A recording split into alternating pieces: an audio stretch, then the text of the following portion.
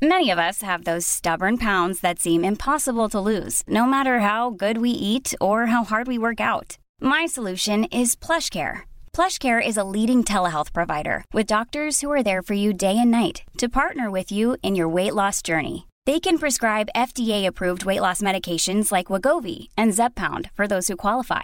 Plus, they accept most insurance plans. To get started, visit plushcare.com/weightloss. That's plushcare.com/weightloss. Cool fact, a crocodile can't stick out its tongue. Also, you can get health insurance for a month or just under a year in some states. United Healthcare short-term insurance plans, underwritten by Golden Rule Insurance Company, offer flexible, budget-friendly coverage for you. Learn more at uh1.com.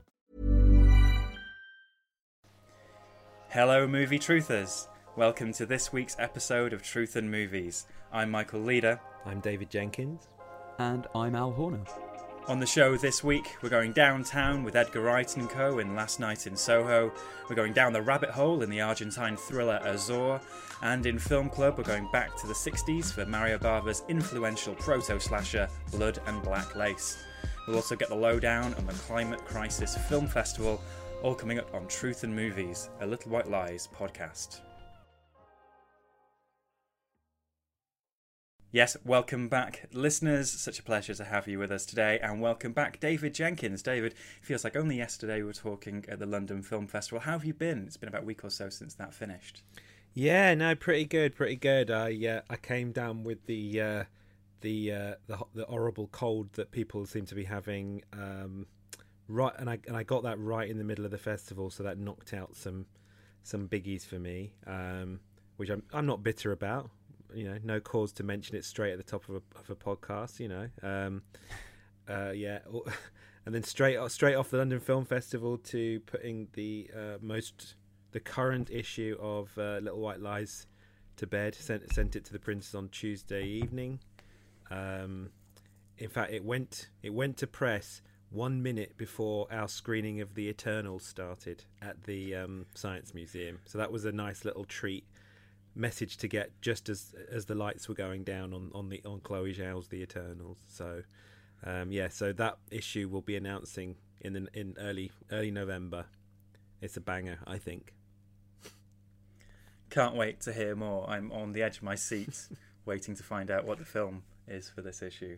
And also, Al Horner, it's such a pleasure to welcome you to the podcast. First time guest, loved your work, but please introduce yourself to our listeners. Who are you, Al? Thanks, Michael. I'm Al Horner. I'm a journalist. I write for The Guardian, the BBC, GQ, Empire, Little White Lies, and I'm also the host of Script Apart, which is a podcast in which great screenwriters revisit their first drafts of beloved movies. Who have you had on the podcast so far, if you wanted to get people's taste buds going? Oh, God. Well, we've been going for 2 years, and in that time we've had Aaron Sorkin, we've had Barry Jenkins, we have had Edgar Wright, who is, of course, the someone who's going to come up in today's episode. We've had Pixar's Megalophobe. I could go on and on. It's it's been a fun couple of years. It's such a cool podcast. I strongly recommend listening to it.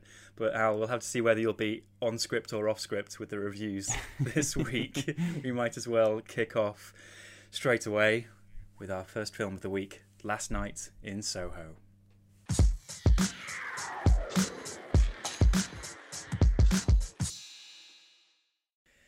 Right, so let's start off with a quick, brief synopsis for Last Night in Soho. In director Edgar Wright's psychological thriller, Eloise, an aspiring fashion designer, is mysteriously able to travel back in time to the 1960s, where she encounters a dazzling wannabe singer, Sandy. But the glamour is not all it appears to be, and the dreams of the past start to crack and splinter into something far darker. So, Al, this is Last Night in Soho, the latest from Edgar Wright, a filmmaker that many of us have had long histories with. He's darted between various genres, putting his stamp on them. Is this something a bit different for him? How does it pan out?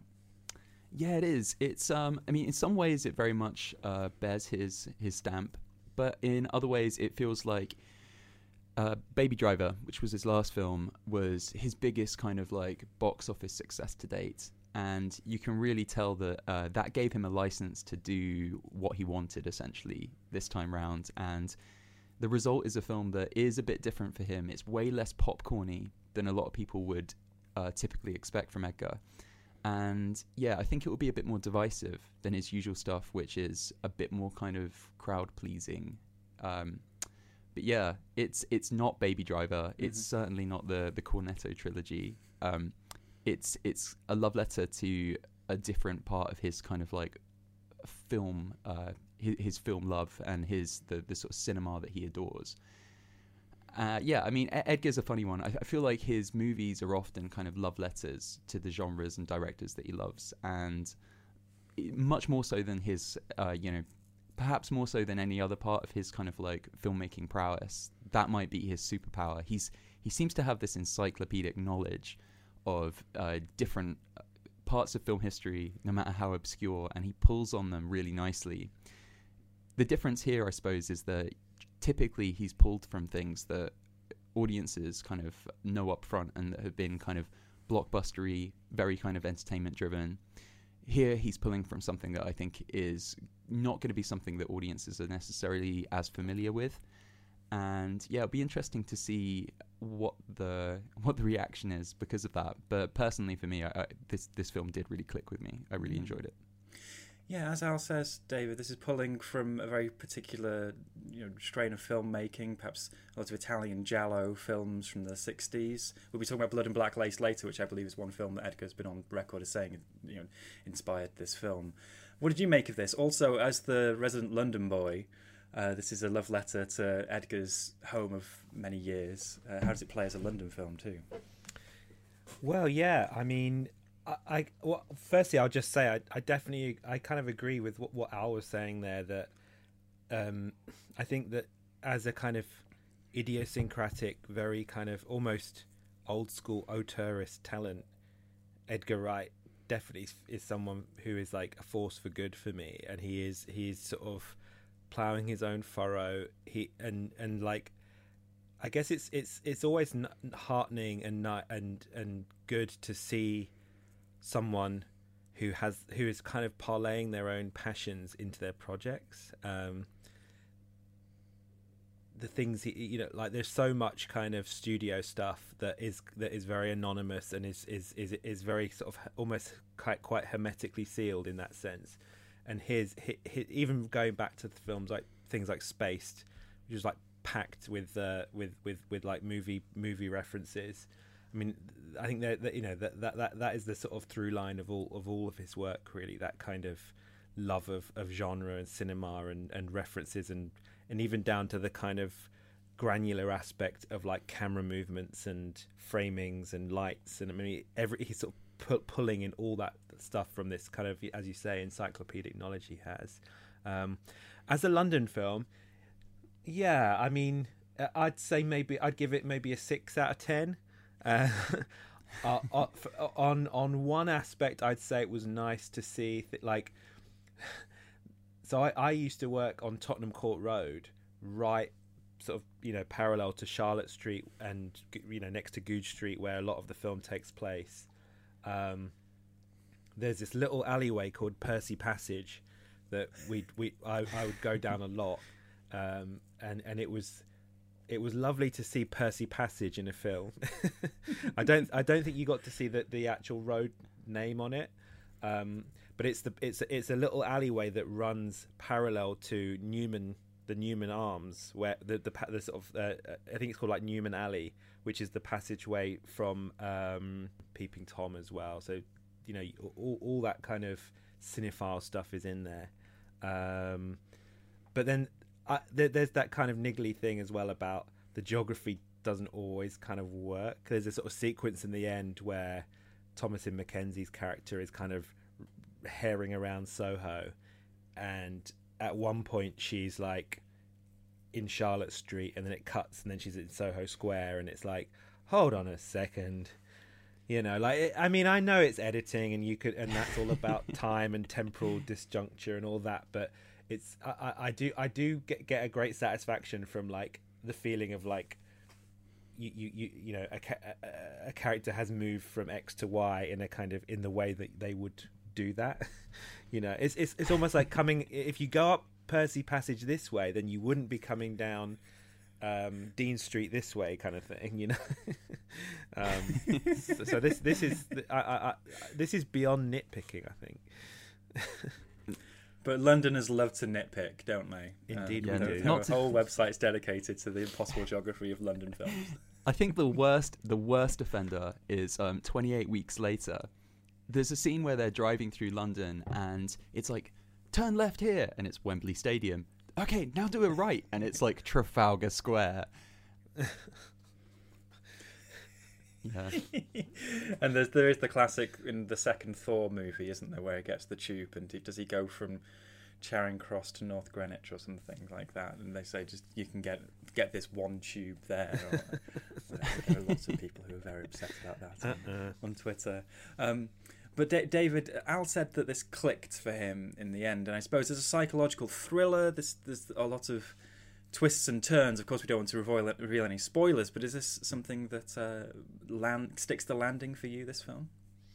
Well, I'll talk quite broadly about it because I don't. Yeah, I mean, you know, I don't want to like spoil it for anyone because. But this one really didn't land for me. I have to say. What I found interesting about the film, it was a very categorical film of two halves for me.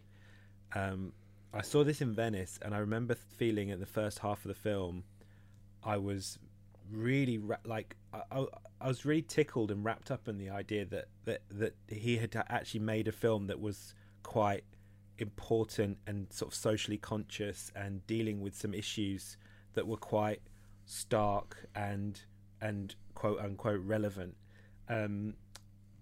about sex work, about kind of anxieties that young women would have around men in the city, or you know, exploitation.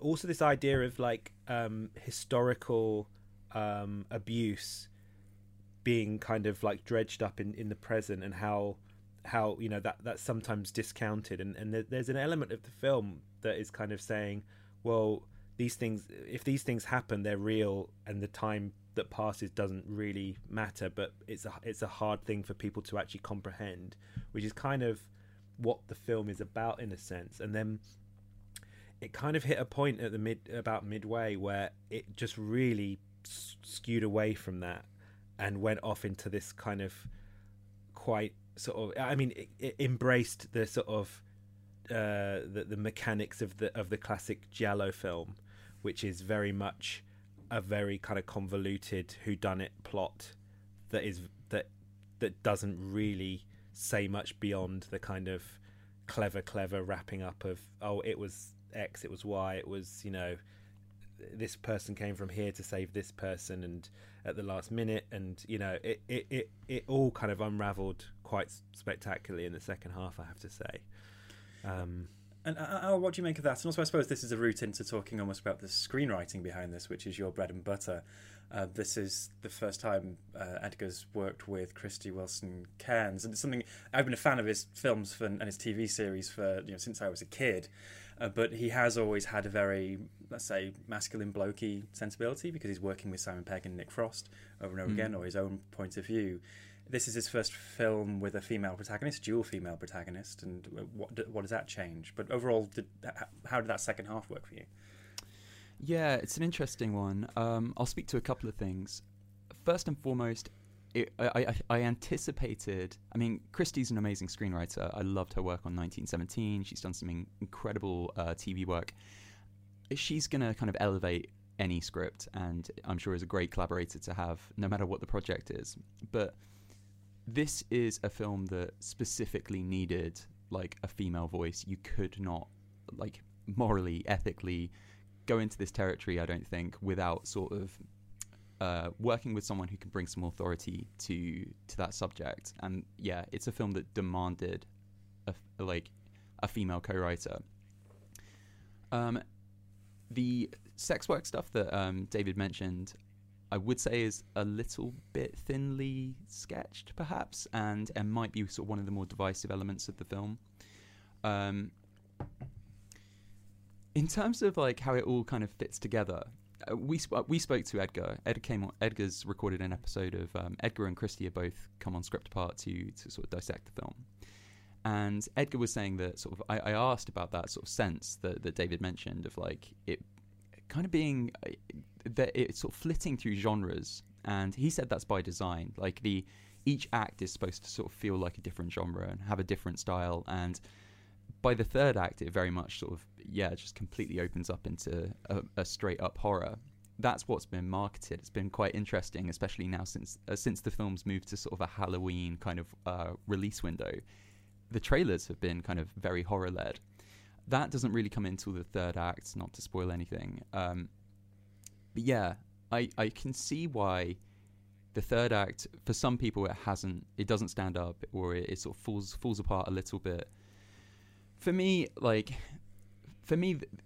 joy of the film is very much in the sort of first and second act, like the stylistic touches that Edgar brings to the film. There's these amazing scenes where visually he's able to bring this concept to life, this idea of like, again, without spoiling too much, a girl in sort of present day living another life and experiencing that other life kind of vicariously. He has this incredibly smart way of dealing with that and sort of choreographing that through mirrors. And there's one scene in particular where that all kind of unfolds and opens out, and it's so beautifully done that you imagine very much that that visual idea might have led the kind of entire concept for the film. To me, that's the kind of real, like, that was the part of the film that I absolutely fell in love with. The ending didn't particularly, or the third act didn't particularly bother me. I can see how for some people it comes out of the blue a little bit and does feel kind of like it's airlifted in from another movie. For me, it kind of, wraps things up satisfyingly, in a satisfying way from a plot perspective. Perhaps not so much like thematically. There is so much kind of rich material to do with exploitation of women and so on, that the film kind of like puts to one side to kind of deliver an explosive finale. But for me, like, I was just so kind of like wrapped up in the fun of it that it didn't work, that it didn't matter. In terms of other caveats, I suppose, like, and going back to what you were saying about like how great a London film this is, the sort of the lack of representation, I suppose, is like an interesting one. There's only really one non-white character in the film, and he doesn't really get an awful lot to do. So that was kind of a curious thing that pulled me out of it a little bit. But aside from that, like, yeah, I just kind of like sat in a little daydream watching this and was completely wrapped up in the fantasy of it. And it was nice to see Edgar kind of like stretching his wings a little bit. It was nice to sort of see him pushing into new territory for him. And although, yeah, I can see how for some the third act will seem a little bit kind of like, where did that come from? For me, it was fun. It was surprising, and yeah, I was okay with it. Yeah, I think I've said on this podcast before that in the late 90s when space came along, I was at a very impressionable age, and the whole worldview that series contained and all the many pop culture references was very much almost like a big brother, big sister kind of relationship, formed very much that with Simon Pegg, Jessica Hynes and Edgar Wright for me. And that's what's one of the joys of Edgar Wright's films, is you can come away with a list of, be it songs or films or whatever, actors sometimes, that you want to go down the rabbit hole even further with. And luckily on this episode we're going to be talking about Blood and Black Lace later, if you wanted to go deeper down the rabbit hole of lurid, vibrantly coloured giallo films. But let's put some scores on Last Night in Soho. I'll come to you first. So we give 3 scores: in anticipation, enjoyment, in retrospect, out of 5. I would say it's 4s across the board. Yeah, I mean, I'm always excited for an Edgar Wright film. I actually sort of went into this one pretty much like by design, not knowing anything about it. Edgar's at that point now where, as David said, there's like an auteurish kind of quality to him where people turn up because it's an Edgar film. Like, there are stars in this movie, but I think the main draw and the main way it's kind of being marketed is this is Edgar Wright. He's back with a new film. So yeah, anticipation was high. The kind of like thrill ride of it, I was just in on this. It was fine. It was great. So 4. David? Yeah, I'd probably say, despite the fact that I wasn't a major fan of Baby Driver, I still like Edgar and his films enough to say that I had anticipation for this, especially as this was a London film. I remember actually being in Soho when it was being shot and seeing it a couple of times, seeing the set, shoot on location. So it was quite exciting to see this one. So probably 4 in excitement. In anticipation. Enjoyment, as I say, I think he's an amazing technician. I think all those scenes with the mirrors and the sort of stylistic set pieces are fantastic, and he knows how to kind of move the camera in that kind of balletic way, and he is this kind of ace technician. But I just think that the story, the meat, the themes, the substance is lacking, and probably a 2 in retrospect. It's a film that I found the more I kind of ponder, the more I can. It's easier to pick holes in it than it is to kind of think, oh, actually no, I maybe got that wrong, or I maybe want to check that out again.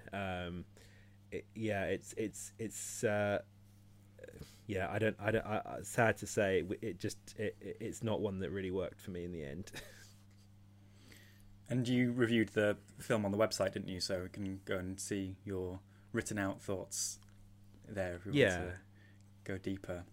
But I've not had a chance to see this one yet, almost symbolically, since I've moved out of London. I found it very hard to watch this London film. So I can say my anticipation is high, and I'll give the opportunity to shout out Edgar Wright's other film he released earlier this year, The Sparks Brothers, which we talked about on this podcast, and had Edgar on as well. Amazing that he's able to pivot from music documentary to psychological thriller within 6 months.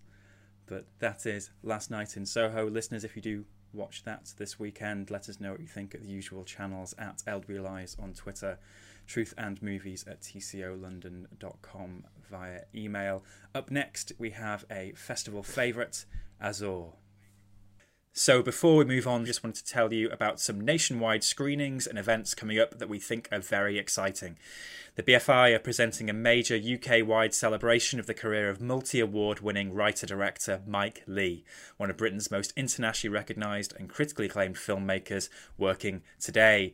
Highlights of the celebration include a complete film season at BFI Southbank running from 18th of October to 30th of November, including Q&As with Mike Leigh himself, and special guests including Alison Steadman, David Thewlis, Leslie Sharp, Phil Daniels, Ruth Sheen, Imelda Staunton, Jim Broadbent and many others, plus a selection of work chosen from other filmmakers as picked by Mike.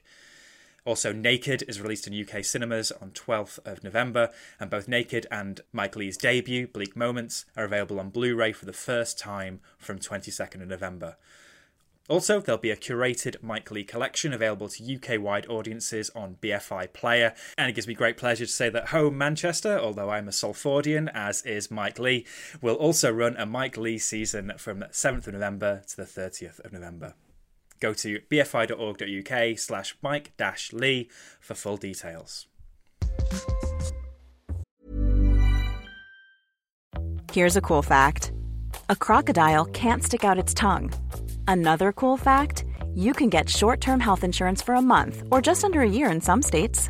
United Healthcare short-term insurance plans are designed for people who are between jobs, coming off their parents' plan, or turning a side hustle into a full-time gig.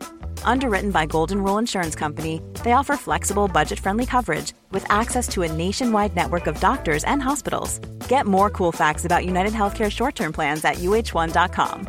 Many of us have those stubborn pounds that seem impossible to lose, no matter how good we eat or how hard we work out. My solution is PlushCare. PlushCare is a leading telehealth provider with doctors who are there for you day and night to partner with you in your weight loss journey. They can prescribe FDA-approved weight loss medications like Wegovy and Zepbound for those who qualify. Plus, they accept most insurance plans. To get started, visit plushcare.com/weightloss. That's plushcare.com/weightloss. Hiring for your small business? If you're not looking for professionals on LinkedIn, you're looking in the wrong place. That's like looking for your car keys in a fish tank. LinkedIn helps you hire professionals you can't find anywhere else, even those who aren't actively searching for a new job but might be open to the perfect role. In a given month, over 70% of LinkedIn users don't even visit other leading job sites. So start looking in the right place. With LinkedIn, you can hire professionals like a professional. Post your free job on linkedin.com/people today.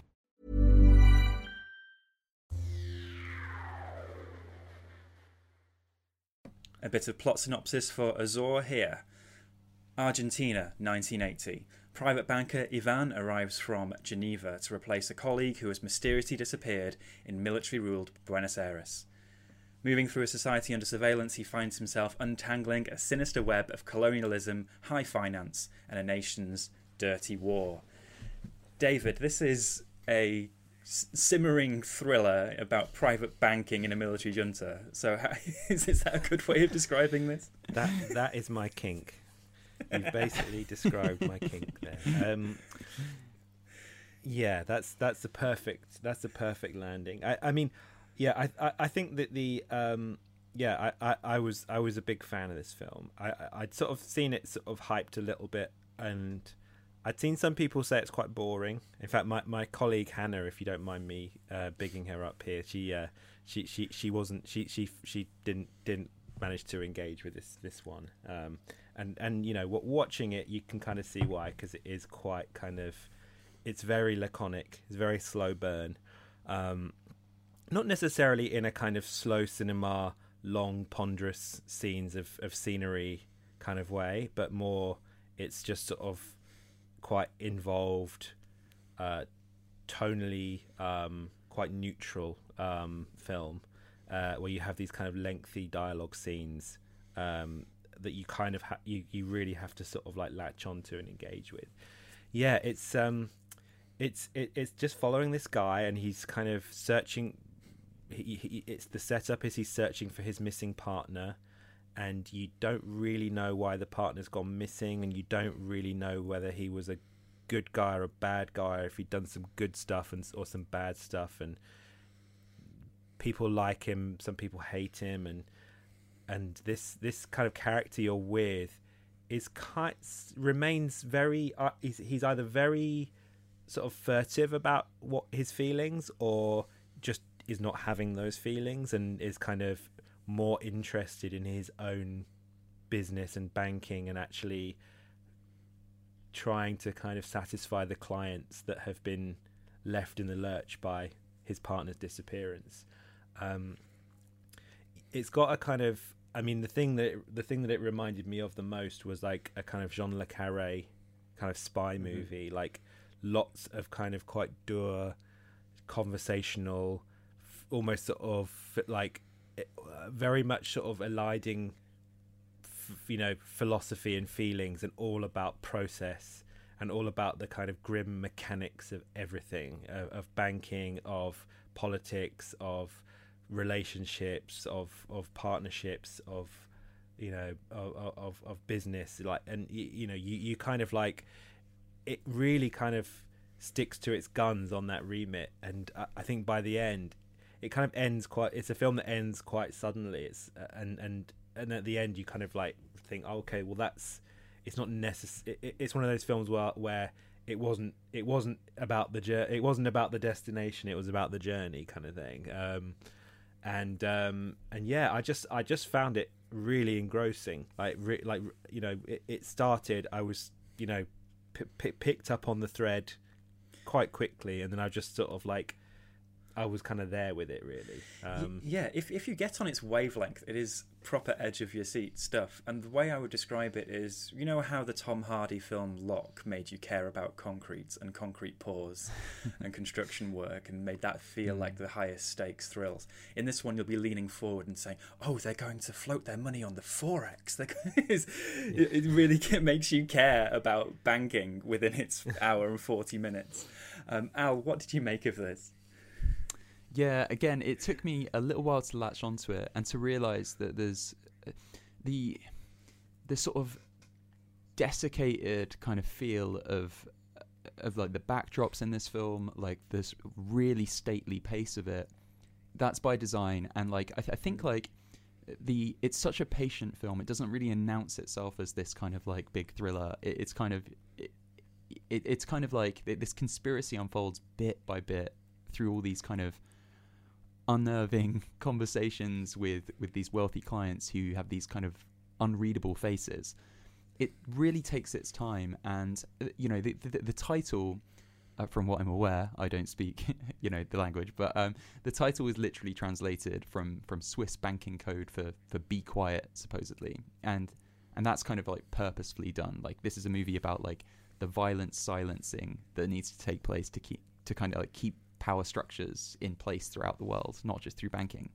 And as a result, like there's this like stifling air of oppression that just sits through the entire film and bleeds into the pacing of the film, like the sort of backdrops. It's all very kind of like stifled and muted by design. And for the first sort of 15-20 minutes, you perhaps don't realize that, and you're looking for more imagination. But when you realize that that's kind of, there's a marriage there between like concept and execution, it kind of clicks into place in a really nice way. And by the end of it, I was kind of leaning in, as you say, Michael. Yeah, I was kind of engrossed, and I did not expect that. Absolutely. And yeah, all of these frames of references we can put it within are kind of maybe useful, but it is something so unique. So Thomas Alfredson's Tinker Tailor Soldier Spy from a few years ago, which really took its time, took itself very seriously and dramatically, and it didn't have any of the bells and whistles maybe of thrillers of the day. I've seen this referred to as a Apocalypse Now, Heart of Darkness type tale, but it's it definitely is that. It's going deeper and deeper into this dark heart of corruption and military ruled dystopian South American country. Very much fits in with this wonderful, like, fascinating wave of literature and filmmaking coming out of the continent, of reckoning with these the powers that have been over the last 30-40 years. And most recently on the podcast we spoke about Michel Franco's New Order, and this is almost like the exact flip of that while doing something very similar. That film kind of maybe boiled over a bit too much, and this one is so restrained and subtle, but worth seeing, I think. Let's put some scores on this. David, what would you give Azor? I'd probably, I'm trying to remember. I think I gave it a 3 in anticipation, because I think it is one of those films that you kind of have to sort of prep yourself for when you kind of read the blurbs and the notices from its various kind of festival engagements. So I wasn't entirely sure which way it was going to go, and it's a first time filmmaker as well. And yeah, fours for enjoyment. In retrospect, I'll just add to your kind of list of references. I know I've already thrown Jean le Carré in the mix, and what with this being the kind of Edgar Wright episode, I think we're allowed to just chuck some more names in. But actually, in a weird way, this really reminded me of a kind of David, like very very sort of David Lynch. I've been recently rewatching a lot of Lynch, and I think that sort of term Lynchian is used in a very kind of broad way. Basically, if any film is vaguely weird, it's Lynchian, or has anything that's vaguely experimental, it's vaguely Lynchian. But for my kind of take on Lynchian is very much this idea of like the sort of the sort of society that is happening, the sort of part of life or society that you see, and the kind of intimated society that is kind of underneath it, that is kind of terrifying and scary, and you can't even kind of comprehend almost. It's like, the idea in like Blue Velvet of like the picket fence suburbia and the little chirping sparrows, but then underneath you have the Frank Booths in this kind of underworld. And I think this film very much captures that kind of dual world of like, you're seeing one world, but you're constantly being told about and informed about this other festering world underneath that is actually kind of unnerving and terrifying. So it really it took a while for that to kind of come through, but by the sort of last third of the film, I really got a sense of like, yeah, this is. Yeah, and I think that's a fair comparison. There are some dialogue scenes where there's this lingering threat and you're not really sure what it is, which reminds me of some of those scenes in Mulholland Drive, the boardroom scenes and conversations. Al, what scores would you give us all, quickly? Anticipation 2. I mean, Andreas Fontana's a first-time director, I believe, and I wasn't familiar with his work, so I'd heard a little bit of buzz about it, so was vaguely excited, but wasn't like, Swiss banking thriller, sign me up. But yeah, once I sort of got in the room and the metaphorical room, I watched it at home in my bedroom. It was by the end I was like just absolutely submerged in that world, and on tenterhooks. So nice one, Andreas. Yeah, 3-4-4 from me. I'd read some very strong reviews for this out of the festivals over the early part of the year and was keen to watch it. And it may not be for everybody, but if you get on the wavelength, I think it's one of the best of the year, I'd say.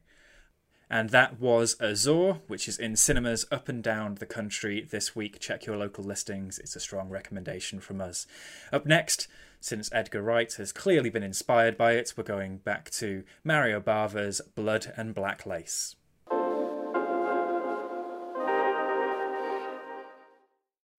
This is a wonderful synopsis from Arrow, who put out Blood and Black Lace very recently. The Christian haute couture fashion house is home to models and backstabbing and blackmail and drug deals and murder. Having established a template for the giallo with The Girl Who Knew Too Much, Mario Bava set about cementing its rules with Blood and Black Lace. Spearheading the giallo genre, it would become a prototype for the slasher movie and have a huge effect on filmmakers as diverse as Dario Argento and Martin Scorsese. David, I'll come to you first. I can't recall if we've done a giallo film in the past on the podcast. Should we quickly run through what a giallo film is for people who may not know? Yeah, I'll try. I would have to say it's the definition is very loose. I wouldn't say I was in like 100% sure myself, to be honest. It is one of those genres that's been cobbled together, isn't it? With very various films. I think if I'm watching a giallo, my expectations would be that it's very high style.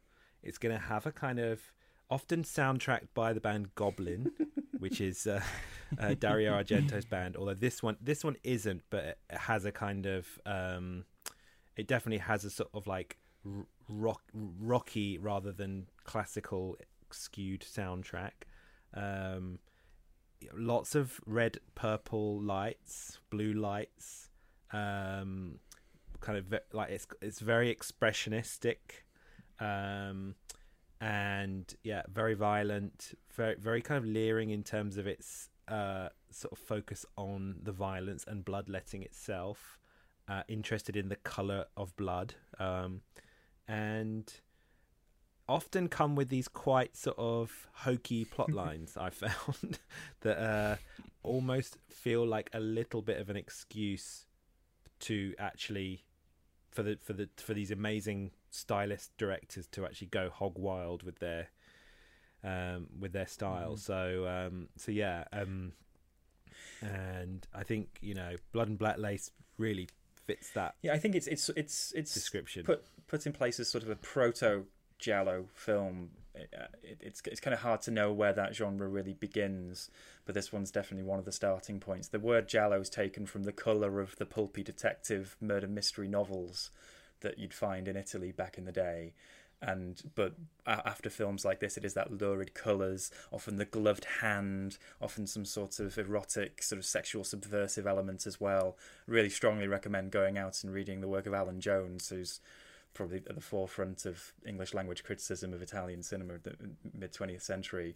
And of course, then Dario Argento does films in that genre, often have very convoluted titles as well as plot lines. But it's all about those sequences of violence and murder, really. Al, what did you make of this? Are you familiar with this genre of filmmaking? Yeah, vaguely. But usually when I go back to it, it's usually sort of like I'm able to appreciate the sort of piece in the jigsaw that these films are, in terms of leading to a lot of genres that, you know, I actively love today. Like, you know, I think it was very influential in kind of in terms of like setting up the slasher movie that is, you know, dominant today. And so I was kind of expecting to sort of appreciate this from like a sort of historical sense, but I actually found myself really kind of just entranced by it. It's such a beautiful film. Like the sort of setting of the fashion house just allows, well, A, so many mannequins. Mannequins are just inherently creepy.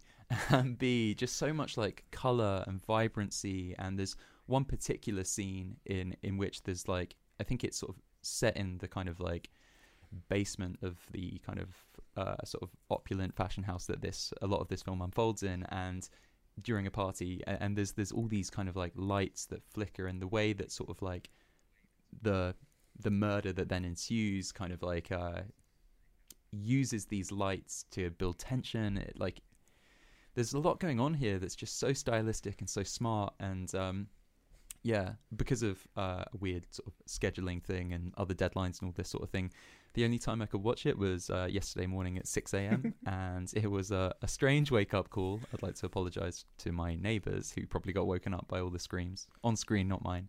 But yeah, it was pretty great. And yeah, it definitely kind of like made me want to go back and revisit some of the other Giallo films that, you know, I've kind of had a sort of passing understanding of, but never really like properly submerged myself into. If you think films don't use colour enough nowadays, go back and watch a film like this that's so vibrant and lurid as well. David, what do you make of this film in particular out of all of these Giallo films? I think it's a pretty good one. I think by the end, again, in a bit like the same way as Last Night in Soho, I think it kind of becomes a little bit wrapped up in this quite hokey whodunit plot mechanic that I kind of lose a bit of interest. But yeah, as Al says, yeah, the high style is just mesmerizing, and I think more so than these kind of like HD shot monstrosities that you get now. These are the kind of films, like the restored version of this, seeing it on a kind of, you know, good TV and with a good sound system is, you know, that's just like pure pleasure there. Yeah, the mannequins are great. There's these kind of red velour mannequins. Talking of Edgar Wright again, surely the inspiration for his kind of blue mannequin alien fighting robots from World's End. Yeah. And yeah, I mean, yeah, it works for me. I think one of the things that really sticks out in this film is like, and I think when you're watching old films, it becomes a bit more noticeable. But like in a modern film, violence is very much a kind of part of the scenery. You know, if someone hits another person or strangles another person, it's kind of like, well, you know, you expect that from movies now. It's just sort of like a trope. But like when you watch an older film, sometimes it can actually be quite disturbing to see stuff when you think, oh my god, this is like happening before the time that this was really allowed to happen, or people were allowed to sort of see this stuff on the cinema screen. And so some of the kind of like there's the first strangling in the film where a young woman is strangled out in the kind of forecourt of the fashion house. And it goes on for really quite a long time, and you know it focuses on the sort of the fingers round the throat and the crushing of the neck. And although it's not kind of gory per se, it's really quite horribly disturbing. And the way it kind of leans into something that maybe another filmmaker might have completely cut out. You know, you could almost, you know. If this film was made in the 40s, you'd see a woman go, ow, what's that over in the shadows? And then you'd cut to her dead body in the bushes. Whereas this is like, no, we're going to show you the whole damn process. So that's definitely something with this film and Giallos in general. The last thing I'll say is that my favourite giallo is probably Dario Argento's Deep Red. Mm-hmm.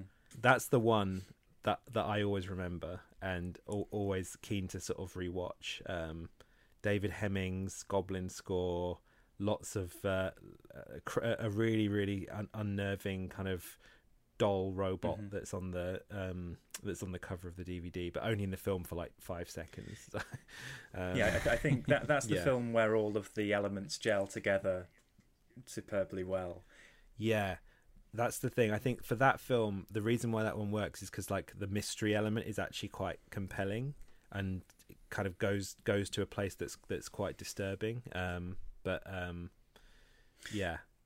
yes, listeners, Blood and Black Lace is a great route into the wonderful and very strange and lurid world of Italian filmmaking from the 60s and onwards. Mario Bava worked in so many genres. Just a few years before that, he made a film called Black Sabbath, which is absolutely brilliant, worth watching. Similarly, 1960 Black Sunday, some very pioneering horror films before moving into this thriller genre.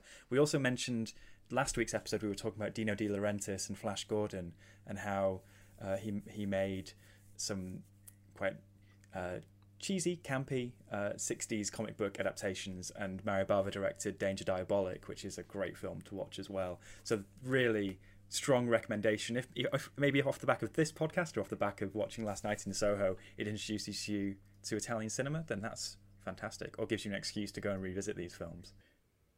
So yes, listeners, there was Blood and Black Lace. If you see that film or any of the other films we've talked about on this podcast today, let us know what you make of them at the usual channels at LW Lies on Twitter or truthandmovies@tcolondon.com via email. Before we go, we've got a wonderful little chat with Susanna Basso of the Climate Crisis Film Festival, which is running from the 1st of November online worldwide at climatecrisisff.co.uk. This is a film festival that showcases stunning, diverse and eye-opening cinema, providing a systemic perspective behind the raw human stories of climate change. Let's have a listen to my chat with Susanna. Susanna, thank you so much for joining us on Truth and Movies. I'd love to hear more about the Climate Crisis Film Festival. Of course, on the podcast in the past, we've covered film festivals like the London Film Festival, Venice, Cannes, Berlin, Rotterdam. But what makes Climate Crisis Film Festival different to those? Hi, Michael. Really lovely to be on this podcast today. So the Climate Crisis Film Festival is the UK's, and as far as we know, the world's first climate action film festival. And we set it up in 2019 as 3 young creatives in a corner of southeast London.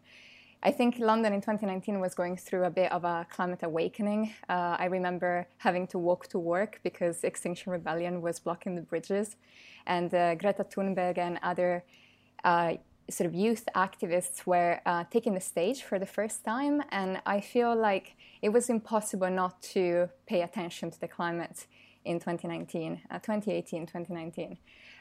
So I was about to leave London, start living as a digital nomad, and my friends and I decided to just set up kind of a bit of a goodbye project to our time together in London, and it was this event, so we decided to do something creative about climate communication.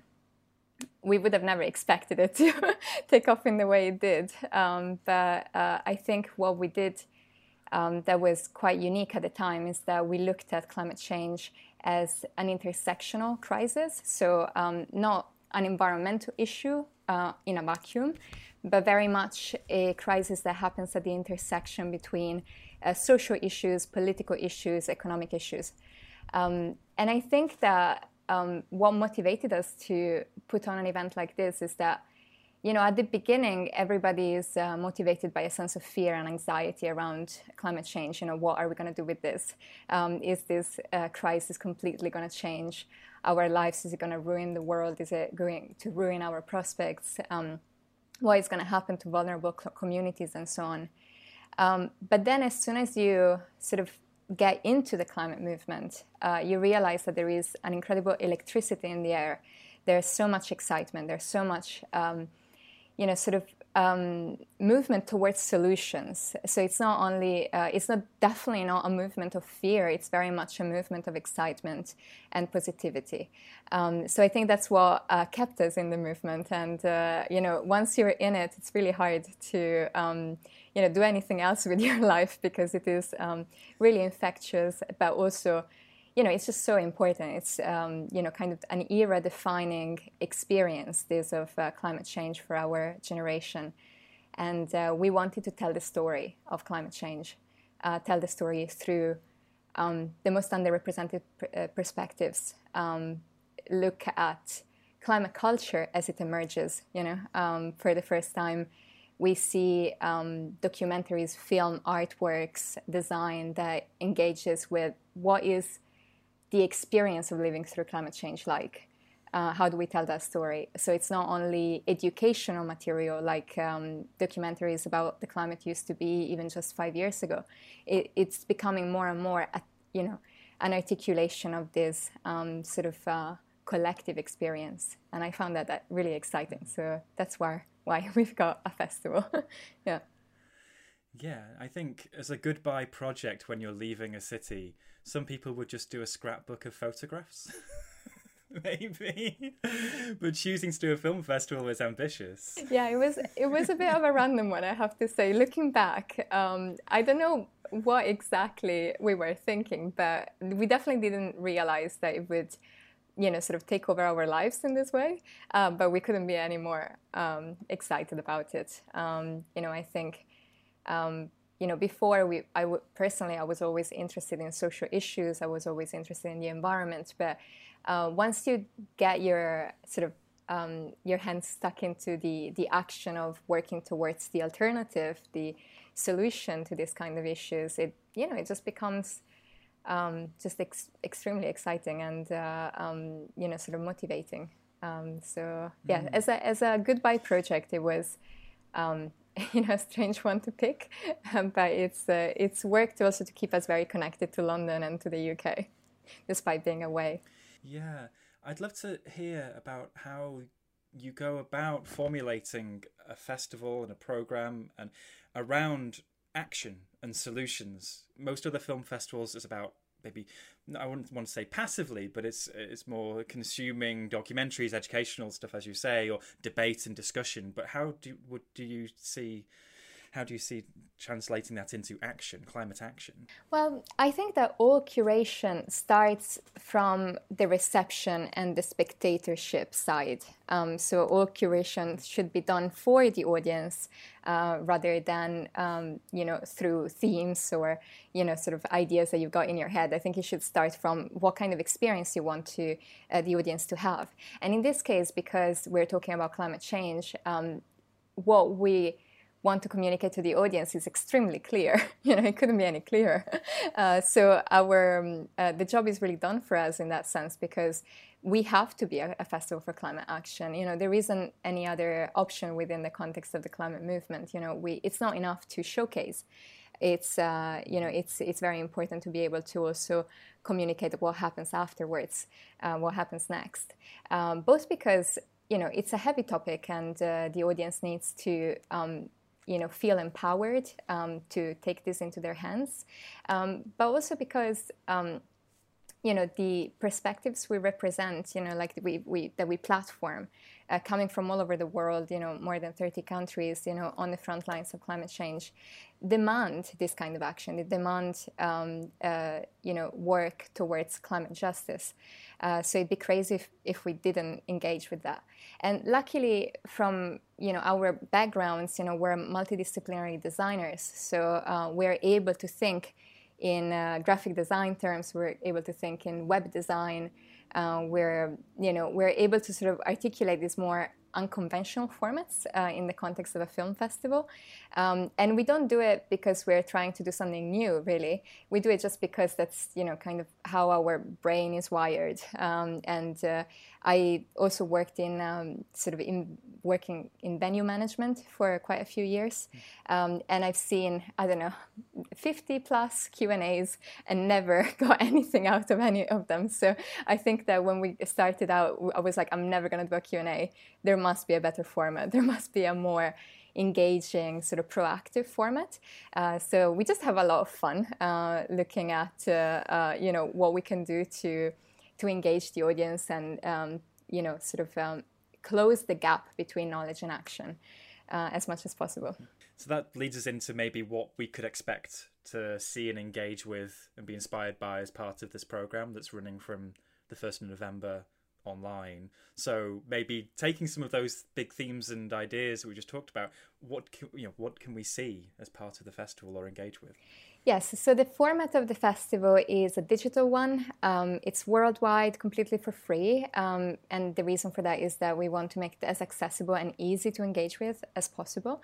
So people can just decide to tune in at a time that is convenient to them, just, hop around the program. I think that it's very important with a topic like climate change to have the chance to be inspired to watch something that perhaps you didn't expect to be interested in.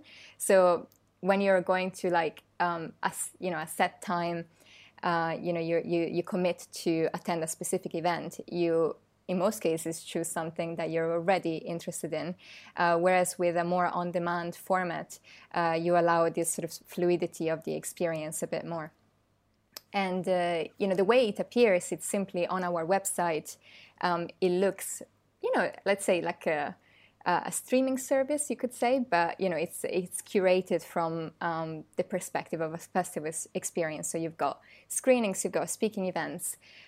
We do Ignite sessions mostly, which are like a format where different speakers present an idea for an alternative, a solution, something like that. So it's a quite sort of quick fire format, similar to like mini TED Talks, you could say.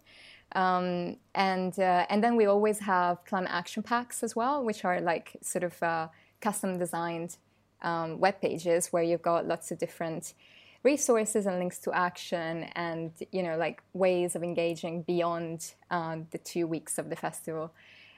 So that's kind of what it looks like. And in terms of the content that we've got, that we're sort of giving the platform over to, it's films by underrepresented filmmakers. We are running the first ever, as far as we know, award for a climate film that is exclusively open to BIPOC, so Black, Indigenous, and people of color directors. And beyond that award in competition program, we also have a variety of shorts and feature films, and a lot of speakers from all over the world with a big focus on non-Western perspectives, and again a big focus on the articulation of this climate experience. How do we live through climate change, and how do we think of alternatives? I'd like to know if you have the experience, as you said, with venue management, very much in person, and then the pandemic gave us this pendulum swing towards online film festivals and viewing platforms. But it seems that that's a great opportunity for this festival in particular to be able to make it free and worldwide simultaneously. So is that a great opportunity for you and your colleagues? Yes, I think, this thing of the pandemic upending what festivals used to be like, I personally see it as a very positive thing. Out of the catastrophe of COVID, I think this is maybe one of, personally something that has been very positive. It's something that suited us particularly well because, as I said, we have a multidisciplinary design background, so it was easy enough for us to make the jump to a digital format, imagine how that could be leveraged. But I think it's also very important for the film industry and the festival industry as more broadly to understand that there were audiences that were not served well by the sort of in-person events, ticketed events, prestigious venues kind of events. That there was an untapped audience that did deserve to be catered for, and especially with something like climate change, environmental film festivals. Generally speaking, I'm saying would cater mostly towards a white upper middle class sort of audience, whereas we try to engage the groups and the communities that are most affected by climate change. So whether it's young people or it's non-Western countries, or it's communities of color, communities at the margins. I think it's the digital medium allows for a lot more opportunities in that direction. And I am not saying that we're in any way we've solved that problem at all. I think we need to do so much more work in terms of accessibility and inclusivity with the festival. That is, very much our plan for the next few years. But I think that the digital medium is something that is going to stay for us because it allows us to do more and more in that direction. So this is amazing. I can't wait to dip in from the 1st of November. For people like me who find it very hard to make time to watch stuff, the laptop for me is working all day, and then in the evening it's childcare and dinner and washing up in bed. How do we start? Would you recommend any route into the programme, or really is it just suited to dipping in whatever catches your fancy? It is definitely suited to dipping in and dipping out, sort of kind of exploring it at your own pace. But we have 4 nominees for this Ocean Bottle Film Award. And why don't you start there? It's just 1 hour and 20 minutes of your time, and it's 4 films from countries that you might have never seen films before from. So we've got Nicaragua, Indigenous Hawaii, Indigenous Mexico, and the Philippines. It's countries that, perspectives that you might have not come across before. It's 4 beautiful films, and it's a very quick way to sort of get started with a program on climate change, and then you can just take it from there. We're going to have highlighted sections and so on. Susanna, thank you for joining us, and best of luck with the festival. Listeners, you can catch up with the Climate Crisis Film Festival at climatecrisisff.co.uk, screening online from the 1st of November to the 14th. Susanna, thanks again. Thank you so much.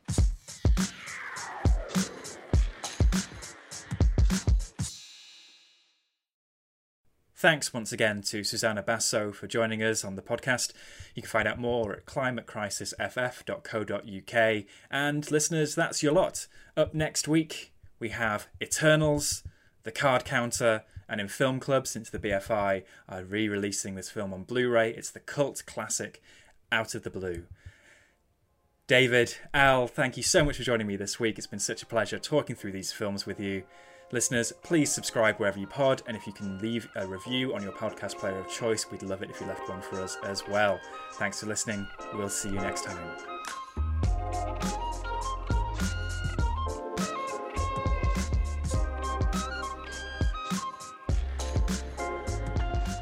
Truth and Movies is a Little Dot Studios production for Little White Lies.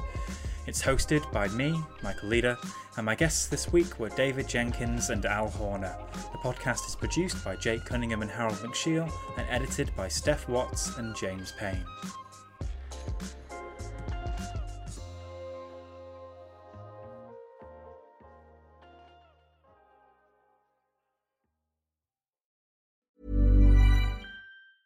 Hey, it's Paige DeSorbo from Giggly Squad. High quality fashion without the price tag. Say hello to Quince. I'm snagging high-end essentials like cozy cashmere sweaters, sleek leather jackets, fine jewelry, and so much more. With Quince being 50 to 80% less than similar brands. And they partner with factories that prioritize safe, ethical, and responsible manufacturing. I love that. Luxury quality within reach. Go to quince.com/style to get free shipping and 365-day returns on your next order. Quince.com/style. Even when we're on a budget, we still deserve nice things. Quince is a place to scoop up stunning high-end goods for 50 to 80% less than similar brands. They have buttery soft cashmere sweaters starting at $50, luxurious Italian leather bags, and so much more. Plus, Quince only works with factories that use safe, ethical, and responsible manufacturing. Get the high-end goods you'll love without the high price tag with Quince. Go to quince.com/style for free shipping and 365-day returns.